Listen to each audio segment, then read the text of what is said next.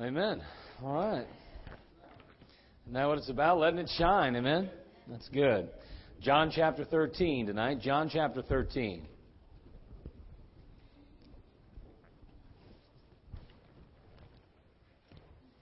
John chapter 13. We're going to read just that one verse, and we're going to kind of pick up a little bit. We'll review a little bit from last week, then we're going to pick up where we left off. John chapter 13, verse 21. Glad to see you. Boy, I'm glad the air's working tonight. Eh? Some of you ladies aren't, but I am. I'm extremely excited. Life is good again. John chapter 13, beginning verse 21. So, let's look at that one verse. The Bible says, when Jesus had thus said, he was troubled in spirit and testified, and said, Verily, verily, I say unto you, that one of you shall betray me. One of you shall betray me. And of course, as we mentioned last week, we noted that it would be Judas. And of course, at the time, the disciples were somewhat flabbergasted of the thought that even one of them could possibly deny the Lord Jesus Christ or betray Him. They were looking at one another. Is it I, Lord? Is it Him? Is it me? Is it you? I don't know who it would be. I don't know. And yet it was Judas. Probably Judas wasn't, Judas obviously appeared to be just like the rest of them. It's funny, isn't it? You can look like everyone else, but still be Judas. You can act like everybody else, but still be Judas. It's pretty sad, isn't it? I wonder if there's any Judases tonight. I wonder. See, I can't answer that question. Only you can. Is it I? That's the question that Judas asked. He knew all along, probably, don't you think? Do you think that he was well aware of it, or do you think it just came upon him? We know the devil entered into him, but every once in a while, you got to wonder, was he lying to himself? I got to believe he knew what he was and what he was doing. Things aren't always what they seem, are they? Kind of like a car you buy. You think, man, this is it. Take it on down the road. It seems perfectly fine. You finally make the down payment. You might even be making some payments on it. I don't know. Or you pay it off, either one. And next thing you know, you realize there's a problem with the head gasket. Well, who knows? Maybe something else goes wrong with it. You think, this car looked perfect. How in the world could there be something wrong with it? It looks perfect. You hear a little tick in the engine. I bought a little car, Ford, what was that one, the real popular one years ago? My mind just went blank. Ford Escort. Yeah, I bought an Escort years ago. The only new car I ever owned in my life. I was 20 years old. I bought a brand new car. I was in the military. And so I bought a brand new car. I was heading down to Oklahoma. I bought the car, drove all the way down to Oklahoma with it. It was a great little car. It cost me $7,300 out the door. I don't want to bore you with all the details, but it was a car that it was something else, to say the least. As far as it cost me something, I almost, it doesn't matter. I don't want to go into it. But anyway, here I have this car. I drive all the way down there. It is perfect. It is beautiful. It's red. I mean, it's mine. You know what I mean? All mine. Now, I still owe the bank a few dollars. But anyway, I drove on down there, got down there, and next thing I know, I started hearing a ticking sound. Well, they found out later the lifters were all bad in it. Brand new car. All the lifters were bad. So things aren't always what they seem, are they? It looked like it was in perfect condition. It looked like it would never fail me. But I mean, it wasn't just 1,000 miles down the road. It was already ticking and ready to blow up. And so we fixed that problem, and I didn't have any other problems till finally one day on Route 77 South, as I was headed to my home over there at the Chenoweth Estates. Sounds really nice. It was actually apartments. But anyway, we were heading down the 77 South. All of a sudden, it started smoking. White smokes filled the air. And I realized at that point we was in trouble, so I left on the side of the road, and I got a ride out. I can't remember. I might have walked home, or I had somebody take me there. I can't remember, but I left my car sitting on the side of the road. Figured, what's the difference? So, those are the kind of things that they aren't always what they seem. Judas wasn't. What about Demas? We talked about Demas. He was a companion, as we said, a fellow laborer of Paul, the apostle. And yet we find that before it's over with, the Bible tells us, for Demas has forsaken me. Paul says he forsook me. He left the work. He left me. You get the impression that it came to the point where even he somehow felt that he had been betrayed almost of his trust, that he no longer counted him a friend. That Paul counted him a friend, but Demas had forsaken him. It's almost as if Demas said, you know what, you're no longer my buddy, you're no longer my friend. We don't think alike anymore. Paul goes, but what's your problem? We're both still Christians and I still love you. Demas hath forsaken me. Why in the world would Demas forsake Paul? Why would he forsake God? Why would he forsake the work of God? Having loved this present world, it says. And then we said we've got to be careful, don't we? Because if we're not careful, we may somehow come to the conclusion that that would never happen to me.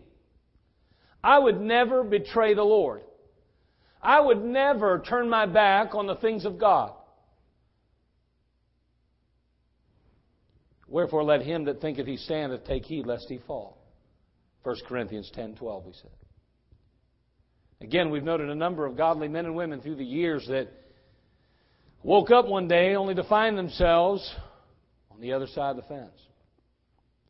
Oh yeah, they used to go soul winning and they used to teach Sunday school. They used to go to church Sunday morning, Sunday night, and Wednesday night. They sang the songs of Zion and they smiled and shook hands.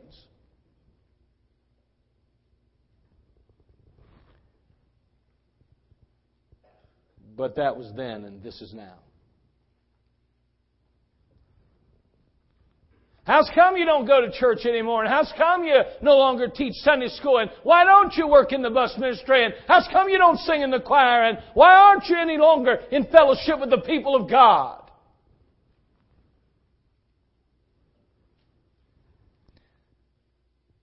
Demas hath forsaken me, having loved this present world. It always comes down to the same thing. It's always the world, isn't it? It's always the world. We try to hide it and we try to use excuses that somehow pacify our own conscience. Or possibly the demands of others. Try to win their sympathies. But in the end, it's always the same answer. Having loved this present world. It's that simple. But we, as believers, and we as people, like to complicate things. We like to say things like, well, there's always a lot of reasons. You just don't understand. And even as believers, we say things like, well, you know, I'm trying to do right, and I want to do the right thing, and I've been striving and struggling. I just want you to know it's not that simple. You just don't understand. It's not easy being a Christian. It's not easy to obey God. It's not easy. I want you to understand that God is not a very complicated God. Now, I know you're going to say, well, we don't know everything about it. I know, but He tries to make things as simple as possible. So you can go ahead and complicate everything you want in life. But usually if we're trying to make things real complicated, it's because we're trying to hide something. If a contract is extremely complicated, it's because there's very fine print usually. Or there's wordage that you don't understand. We're trying to cover up something. Man, it's not hard to create a contract that's simple and straightforward. But if you're trying to hide something, all of a sudden it becomes very complicated. Now, I love my brother here that sells cars. But I'm going to tell you something. I get nervous signing contracts from car dealerships. I'm always worried. Unless I know the man that's selling. That's why personally I like dealing with Brother Nate. Now, you can go ahead and say whatever you want. You can have your own opinion about things. But he ain't going to steer me wrong. I like to know the man or the woman I'm dealing with. We're dealing with this oil company. Mr. Hamilton has kind of taken over with that end of it right now. He had some lawyer training, so we let him handle all that difficult wordage and verbiage. He'll take care of your problems for a small fee, I'm sure. But the fact is, man, I'm going to tell you something. There's some real interesting verbiage. You know, we meet with these guys and we listen to what they have to say, and then he and I discuss it. And Man, I'll tell you what, you don't know whether they're coming or going up or down or whatever. You don't know. It's kind of scary to deal with people you don't know. Dealing with those kind of things. Listen, I want to deal with people that keep things simple. And I like dealing with God because He makes things simple. And last week we began to discuss how simple it can be.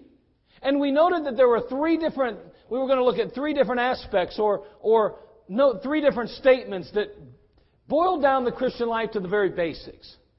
And the first one we noted was we must look and listen to Him. It's real simple. We look and listen. We said, set your affections on things above, not things on the earth. We went on to say in Psalm 118, 8 and 9, it is better to trust in the Lord than to put confidence in man. It is better to trust in the Lord than to put confidence in princes. We said not only to look to Him, but to listen to Him. And then we discussed the children of Israel and how God had anticipated and desired and longed to bless them and to promote them and to prosper them. And yet, the children of Israel would not obey. They wouldn't listen to God. And as a result of that, they found themselves in a real mess. The Christian life's not that difficult. First of all, we must look and listen to Him. Number two, and we continue with our message or lesson, however you choose to identify it, we must long and live for Him. We're talking about simplicity here. You know, it's amazing, as I said, it's often the simple things that make the difference. You know, people are always about the complicated stuff. You know, well, I need to read this book to fix my marriage. I need to follow this plan in order to raise a child that's perfect. And I need to do this and do that. You know what? You really would be surprised. I guarantee you, if you would simply long and live for the Lord Jesus Christ, you would find most of those things would work out.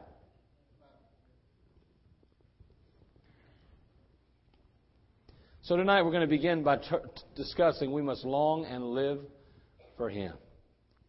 Let's have a quick word of prayer, and then we'll spend just a few moments noting this particular statement. Father, we love You now. Help us tonight. We are a grateful people. You've been so good to us.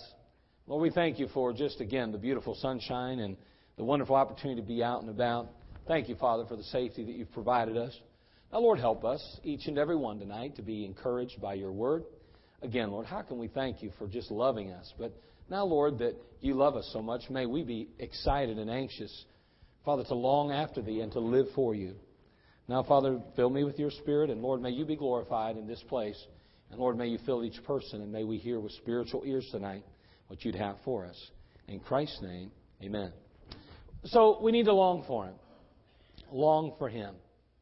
That sounds kind of funny coming from a guy to a guy. Well, you want me to long for Jesus? He's a guy. Yeah, I do. Yeah, it's a relationship. It's a little bit different. You know, I get a little bit peeved and a little bit upset when people start to insinuate things about Jonathan and David. It bothers me. It bothers me when people say that there was a sodomite relationship between David and Jonathan. That really bothers me. You know what? The two men can love one another, and they can truly have a real passion for one another in a godly sense, in a good sense. When it comes to you and I, whether we're men or women, we ought to be longing for the Lord Jesus Christ. Over in the book of Psalm, chapter 42, verse 2, the psalmist says, "My soul thirsteth for God, for the living God. When shall I come and appear before God?" In Psalm 63, verse 1, it says a psalm of David when he was in the wilderness of Judah. "O God, Thou art my God. Early will I seek Thee. My soul thirsteth for Thee. My flesh longeth for Thee in a dry and thirsty land where no water is." Hey, no one can deny that David was special to God. I could feel it. I felt it right there. I felt it. You know what I felt? God is no respecter of persons. I've read the Bible, preacher. I felt it. I felt it. Hold on. Give me a moment. No one in this room can deny. If you've ever read the Bible, I don't care how much Bible you think you know, You cannot dismiss the fact that David was special to God. You can't do it. You only need to read the Word of God. As a matter of fact, God's own testimony of David was that he was a man after His own heart. Let me just ask you now, quickly. Could it be this unquenchable thirst, this insatiable hunger, was what placed him amidst the ranks of the special to God? Says, so, well, no, again, I don't believe there's anybody that's special to God. We're all equal with God. Well, we are all loved by God. We can't argue that reality or fact. But then again, can we forget about the disciples and the special place that Peter, James, and John possessed? How do we dismiss that relationship? Were they not the only ones that went into the innermost garden? Were they not the ones on the Mount of Transfiguration? Explain to me how it is possible that there were 12, but only 3 got to go that far. How come it was only John, the beloved, whose head rested on the breast of Christ, the Last Supper? Although God is not a respecter of persons, and as such lends Himself to all those that will lend themselves to Him, He is, however, closest to those that are closest to Him.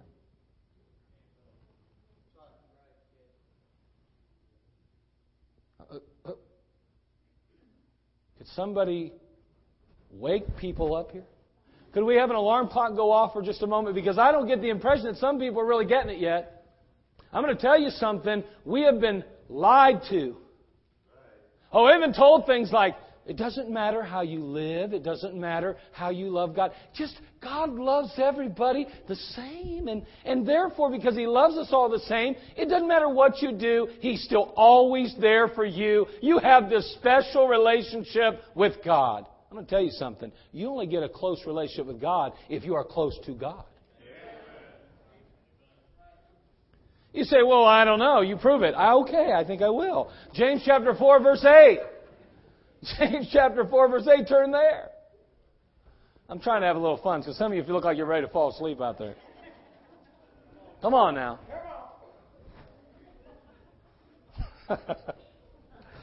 James chapter 4, verse 8. Hey, listen, why in the world would I long or thirst after God if it didn't benefit me?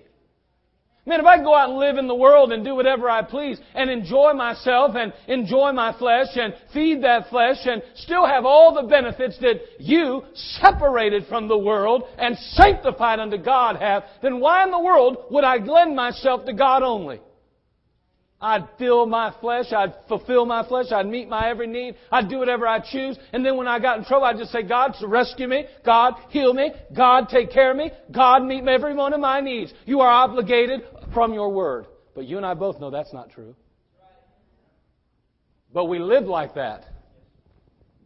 And we permeate that mentality and that philosophy and ideology amongst our young people.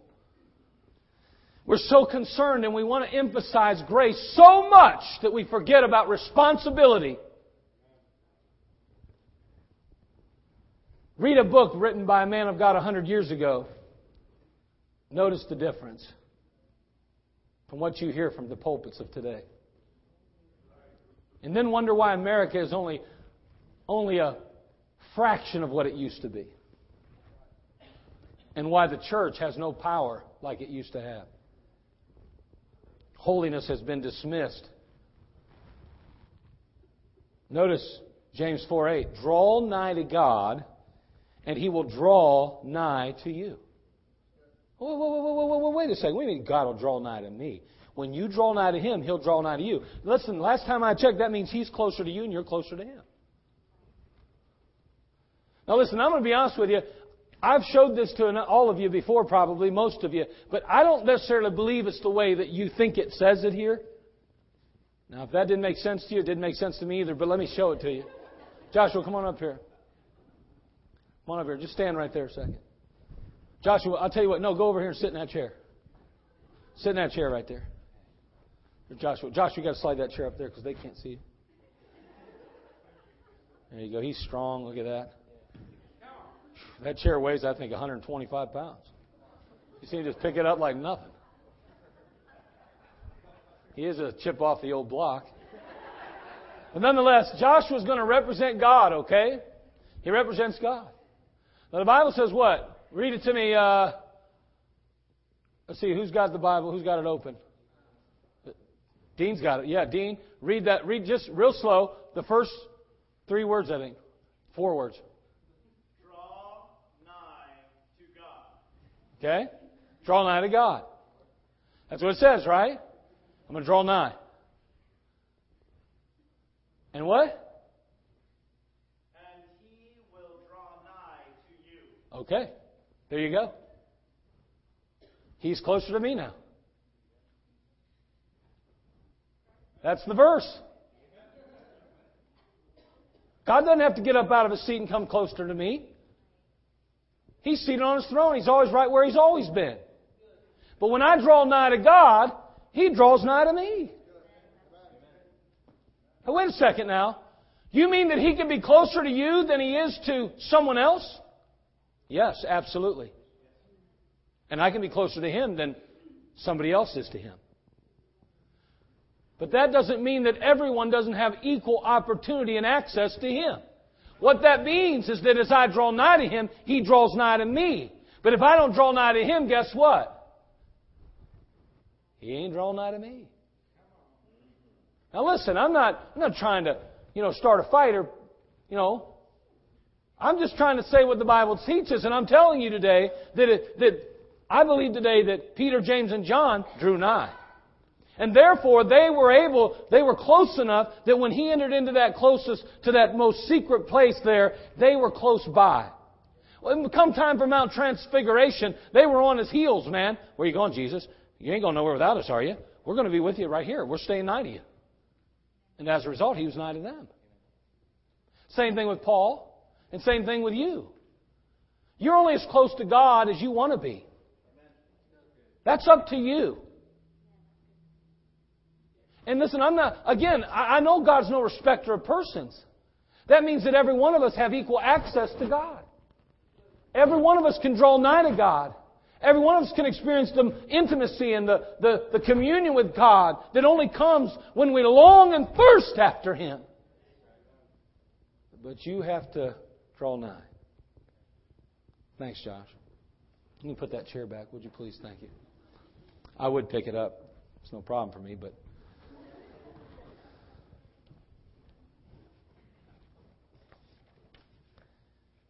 See, I believe David was that kind of person. He had a longing for God. Again, in Psalm 143, verse 6, the Bible says, I stretch forth my hands unto Thee. My soul thirsteth after Thee, as a thirsty land, it says. Boy, he longed after the Lord Jesus Christ. See, the picture described for us in the passage is one of a thirsting man. One who's crossed the dry and barren desert without water and now stands desperate for a drop of the life-saving elixir. I've got to get a drink. I'm so thirsty. I've got the taste of Him. In other passages, the desire and longing that we're told about or described by God is that of hunger. Matthew 5:6, Blessed are they which do hunger and thirst after righteousness, for they shall be filled. See, there's a hunger that the man of God or the woman of God possesses. A hunger. A hunger that's not satisfied with the world's sweets. I didn't bring them, did I? I put together this beautiful illustration. An amazing example. In one jar I had a bunch of candy. In the other, broccoli.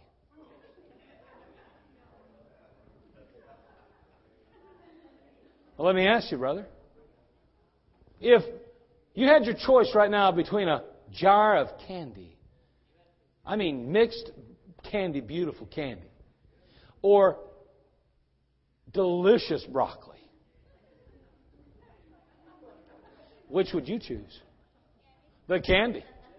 Absolutely. An honest man in God's house. Praise the Lord. We found an honest man. All right. And honestly, let's be honest, most young people would assume, take the same thing. Most adults would, even if they found the right piece of pie or the right piece of cake, it would be very tempting not to take that, which was sweet.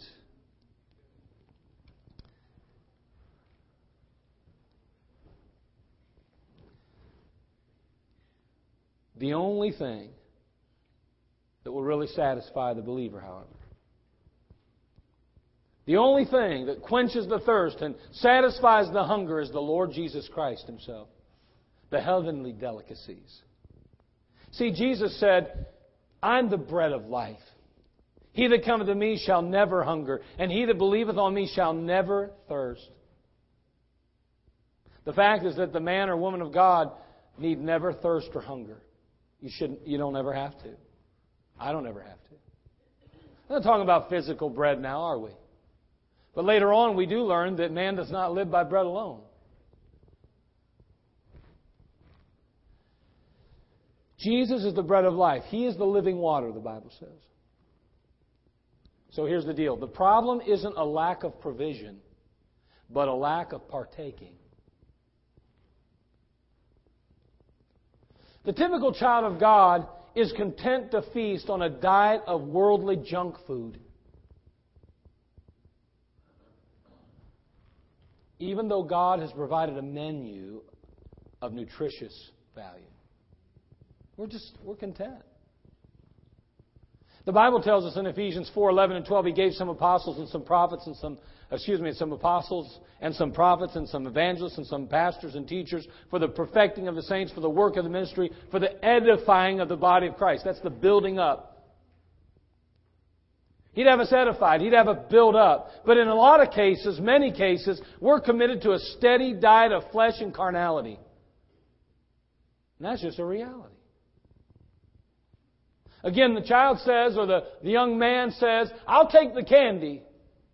It tastes good. I enjoy it.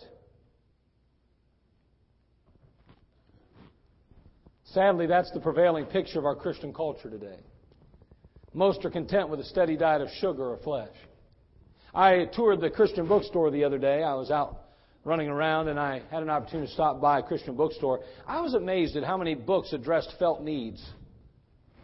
And how many books on the shelves were self-help topics. I just was kind of shocked. I was kind of surprised. As a matter of fact, can I be as blunt to say this? I was shocked how many books were about sex. Can I say that, even though it's everywhere in our culture? Can I say that and be honest enough? To say that everywhere I turned in that bookstore, whether it was with the young people, whether it was with the adults, no matter where I was in that bookstore, something came up about that. Now, I thought there's something very strange and something very sordid about that in a Christian bookstore.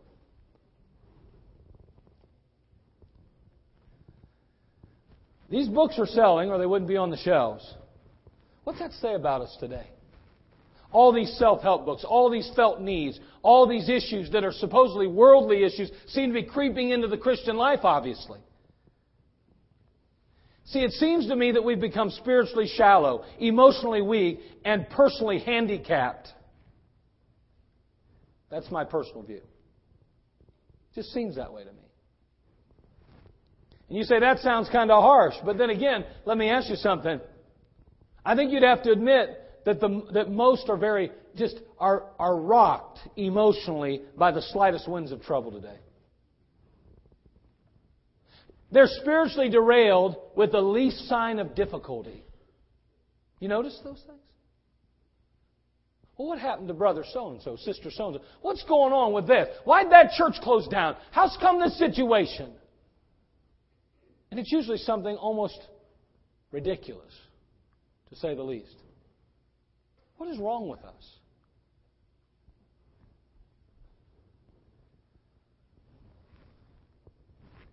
When's the last time that you fed on something that would build you up spiritually? I mean, do you use a devotional or some kind of study to mine the more precious nuggets of truth that are buried in the Word of God? Do you do that? I mean, do you spend time memorizing Scripture so that you don't fall into the natural tendency to fulfill the lust of the flesh? I mean, do you regularly discuss spiritual matters with another brother or sister in Christ? Do you have a list of books that you're scheduled to read that will better equip you for the journey that God has for you? I mean, what goals do you set spiritually? What are you feeding on that builds you up? Well, I have to prepare a Sunday school lesson every week. So what? So what? That doesn't mean that's not developing a relationship with God. That's fulfilling a responsibility. I can only imagine if you went to your wife and said, now listen, when I promised to marry you, I promised to kiss you once a day, hug you twice a day, and I promised that I would say good night and good morning. So therefore, right now, here's your kiss.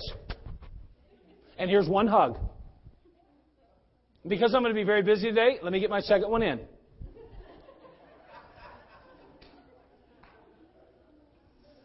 And every day you go to her and you do exactly what you promised to do. It's part of the contract. It's going to get done. She wouldn't be very happy with that. And because you have to create a Sunday school lesson or a bus program every week, don't think for a minute that God's satisfied with that as your relationship.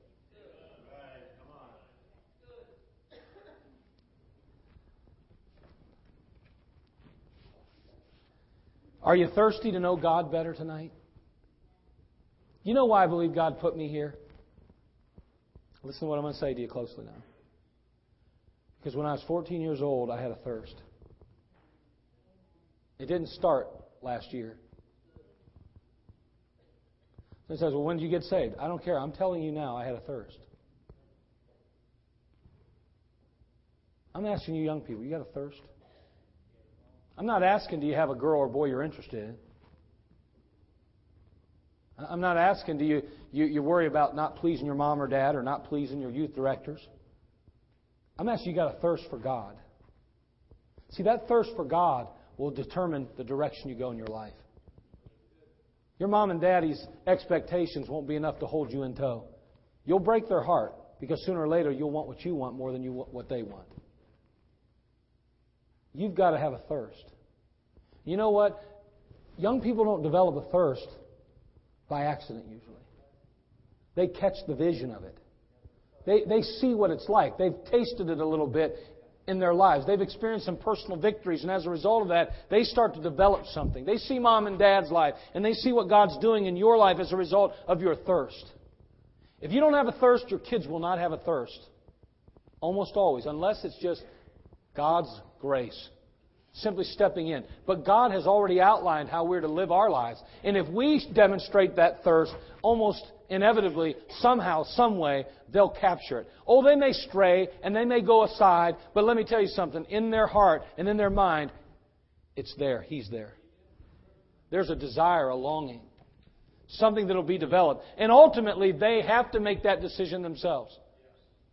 It just doesn't happen. Again, even though you may be the most faithful person in the world, young people, listen. Your mom and daddy aren't responsible for your godliness or your spirituality. Grow up. I like how you all want your freedom. And you all want responsibility. Well, I'm a grown up. I don't understand why they have to tell me what to do. Then don't let them tell you what to do. You be in your Bible. You be on your knees. You be in God's house. You be where you're supposed to be. You be obedient without having to be told then. Be an adult about it. Grow up.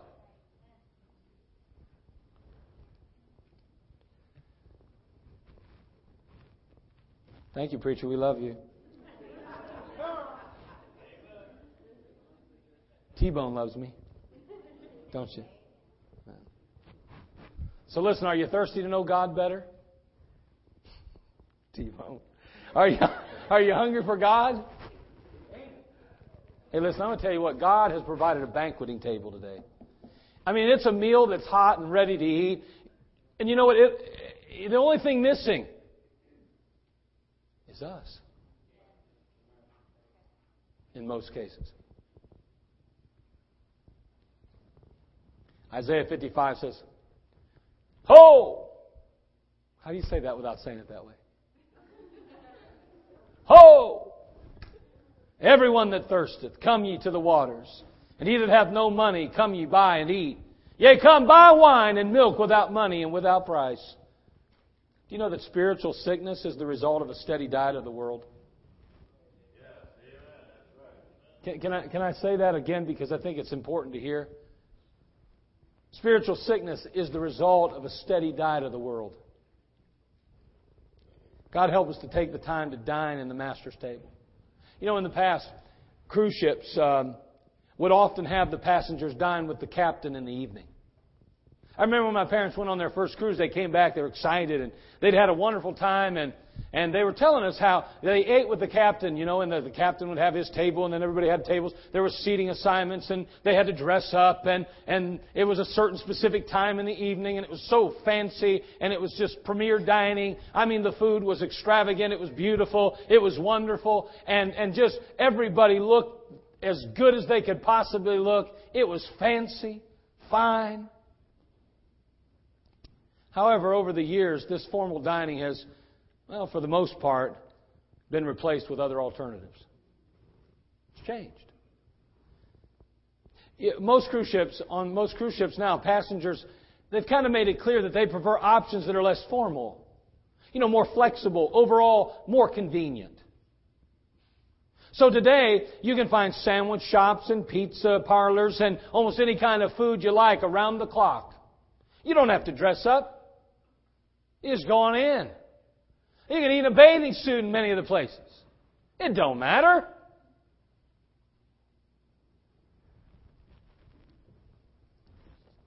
See, the transition from formal and disciplined dining to convenient dining is a picture of the believer today, I believe. You know, we're quick to eat the junk food instead of the delicacies because we don't have to get dressed up or even wait till dinner. You know, we can have it, and we can have it now. It meets an immediate need in our life. Therefore, I'm going to partake. We've been conditioned by our environment and the fast food mentality of this life, haven't we? You can have it your way, and you can have it now. And that's exactly what the world's telling the young people. And that's what they're telling older people. You know what? Isn't it downright disgusting how many of these commercials are on for Viagra and all these different things? And before someone says, how would you mention that name in church? Are you kidding me? I have to sit with a clicker to change the channel because I can't stand all the side effects. I don't want my daughters listening to that trash. Now listen to me. Isn't it amazing? You have 25-year-olds taking this stuff. Why? Because they want it and they want it now. Everything's about now. And the Christian lifestyle is no different. Don't fool yourself. It is no different. Sadly enough, most Christians would take, if they were told that it's going to take 6 months of just, I don't even know how to explain this. I'm telling you that people don't want the real truth anymore. If I could give them a set of pills that would cost $20,000 and their wife and their marriage would be restored. If I can give them a set of pills so that it cost $25,000 and their children would be right and back in relationship with them and their home would be a peaceful home, they'd come up with $20,000. They'd work 12,000 extra hours a year if they had to. They'd do whatever it took to pay the price to get those pills to fix their problem. But they will not do what it really takes, and it takes a relationship with Christ. That's the one thing we're not willing to pay the price to do. I mean, I will work overtime, preacher. I will bust my tail to get this job done. I love my kids and I love my wife and I love my family and I love my church. But don't ask me to literally have to thirst for God. I'll do anything but thirst and hunger. Because that's just a little too inconvenient. You ever met somebody that really thirsts for God? I mean, really thirsts for God. Hungers for God. They're far and few between, folks. Even in the church, they're far and few between. I'm not here to scold nobody or anything. I'm telling you, we better wake up. Do you realize that Saturday when those souls got saved, that wasn't coincidence? Who is going to determine the level of their spirituality, though? How are they going to know what's right, what's wrong, and how they ought to live? How are they going to know what's acceptable and unacceptable to God, and how far or how radical they should become as believers? You and I. Our lifestyle. Our living. Our loving. Our commitment. Our devotion. Our longing. Our yearning. Our thirsting. Our hunger for Him. Why will they develop a hunger for God if we don't have one already? Well, they won't. They're never going to. I told the story a number of times, but I loved football growing up. I took a football to bed with me every night. I still do. And every once in a while during March Madness, I take a basketball. But the reality is I love football, and I've always loved football. And you know what? If you've heard the story, you know the answer and why that is. It's because my dad had a passion for football. I was just a little boy at 6 years of age, running up down the sideline with a football. Here's the ball! As my dad coached his Pee-wee football team. Watching those little kids run up and down the sidelines, watching them practice. I wanted to be at every practice. I wanted to be at everything. I developed a thirst, a hunger for football because my dad thirsted and hungered for it.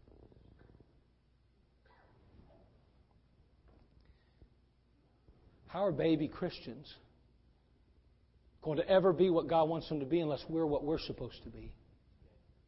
How are they going to long for Jesus? And how are they going to thirst for God if we don't thirst?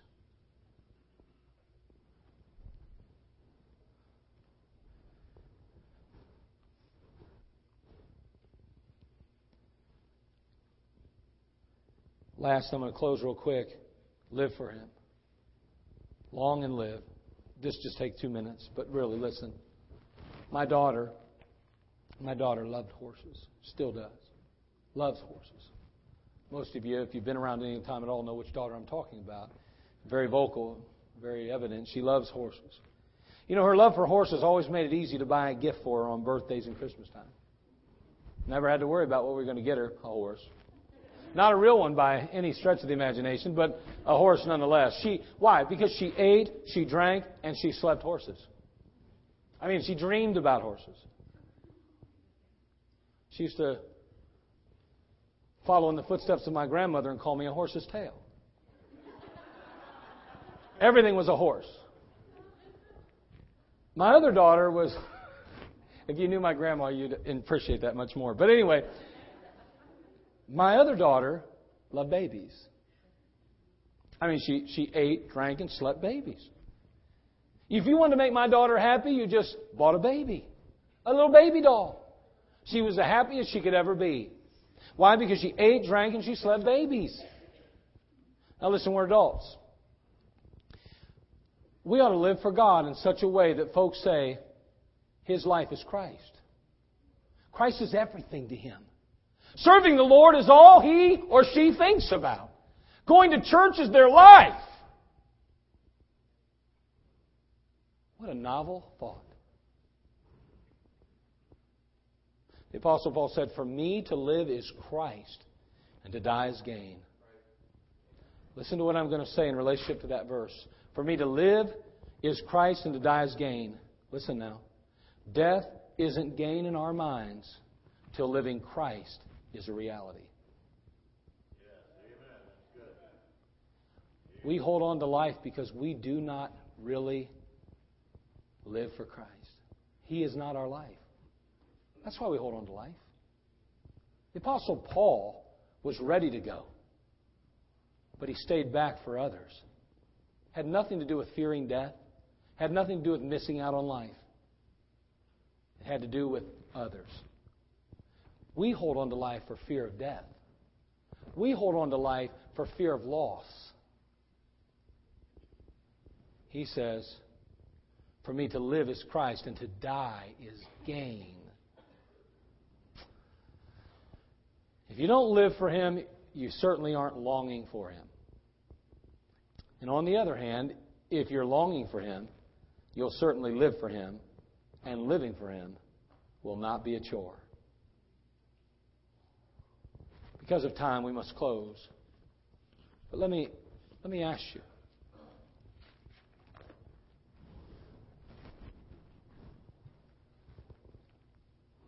What have you fed on lately? I mean, what are you really feeding on that makes you better for God?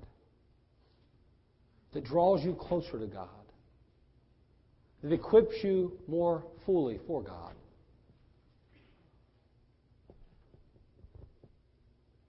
My soul thirsteth after Thee, the psalmist said. He hungered for God. Do you have a thirst and a hunger for God tonight? That's the key. It's simple. Long and live for God. Father, we come to You. We ask, dear God, You'd help us. We do complicate